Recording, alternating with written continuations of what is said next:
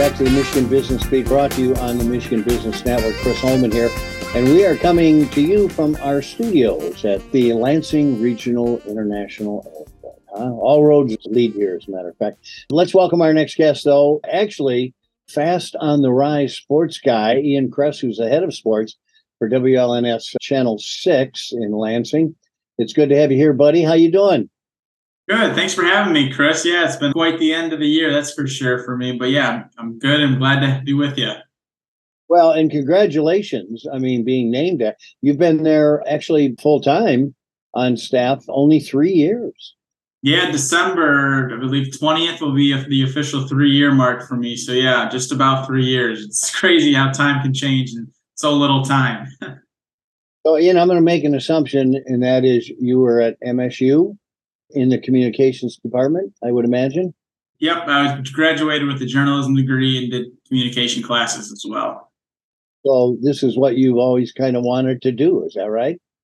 Yeah, this is what I went to school for. I kind of realized it early when I was in high school, and then went to MSU because they had a great program. Was able to graduate and got my first job in Zanesville, Ohio, very small town. And then it's actually where Mark D'Antonio's from, and was able to come back to Michigan and in the Lansing area. Well, that's a good way to cut your teeth, though, is in a smaller market. You can make a few more mistakes down there, and they're appreciated.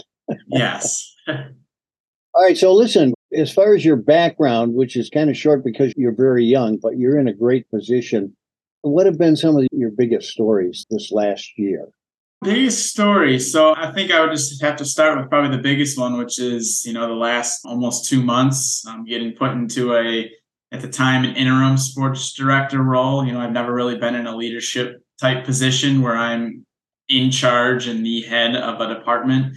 And that's what I was put in, and not just put in it. It was also at the busiest time of the year for us in local sports with, football going on with Michigan State and all that drama. And then our high school sports. And then at the same time, you got basketball starting. So you get that crossover. So it was a busy time. And then everything just kind of happened with what went on in our department. So I had to take over, and it was just very overwhelming at times. But I definitely think, you always grow the most from those uncomfortable situations. And I definitely have grown. I'm still adjusting and learning, but I've definitely grown a lot. And I think that's something that I'm happy to take with me into 2024.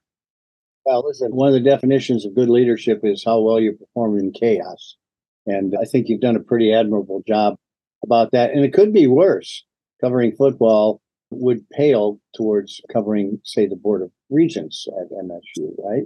That's true. Better part of the campus. So the football program, have you met with the new head football coach yet? Not yet. So today, actually, at noon will be his introductory press conference. So I'll be at that a little bit later on in the day. And then I'm hoping to do a one-on-one interview with him for our weekly MSU FCU coaches show. So hopefully, today I'll get to meet him a little more. We had someone go to the airport actually on Sunday and talk with him. So we've done a few things with him. But today will be my first time meeting him. Well, you got the certification from Tom Izzo, which is not a bad look at it. He met with him and felt he was going to be pretty good for the university. And that's obviously what we're all looking for. So let's talk a little bit about rankings, football rankings, and know that MSU is kind of out of that. You also cover U of M, who's had like a stellar year as well. Where do you see that playoff going? Ooh, that's interesting. Yeah, because there's a number of scenarios right now, especially with the way Alabama won. If they somehow beat Georgia, they could even sneak in. But I definitely think 1 and 2 is Georgia and Michigan. And then, you feel like Washington and Florida State have to be 3 and 4 for right now. That probably will change come championship weekend, this coming weekend. But I think those are the top 4 right now. And who knows, Ohio State could even find a way to sneak in if Washington loses and Florida State loses. You never know. The Buckeyes could be playing Michigan once again. Now, listen, the new coach, John Smith, he's coming in. A lot of the kids are walking out through the portal. I'm saying to myself, it's 4 or 5 years before we see this program turn around a lot.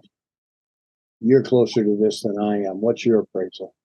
I definitely think it could happen in, 2 or 3 years. You could start to see an uptick. I definitely think the first year could be a struggle, but at the same time, there's still talent at Michigan State. He had talent at Oregon State. So it's not like they're starting at the bottom. It is kind of different when you bring in a Power 5 coach, because he does have some very good talent at Oregon State that will most likely some will come with him to East Lansing. But yeah, obviously Michigan State has lost a lot of talent already. So we'll see. I think, you could see an improvement, I would say, within the next 3 years. I think that's when you'll really start to see it. The first 2 years probably will be a little slower, but I would say 3 years is when you'll see the growth.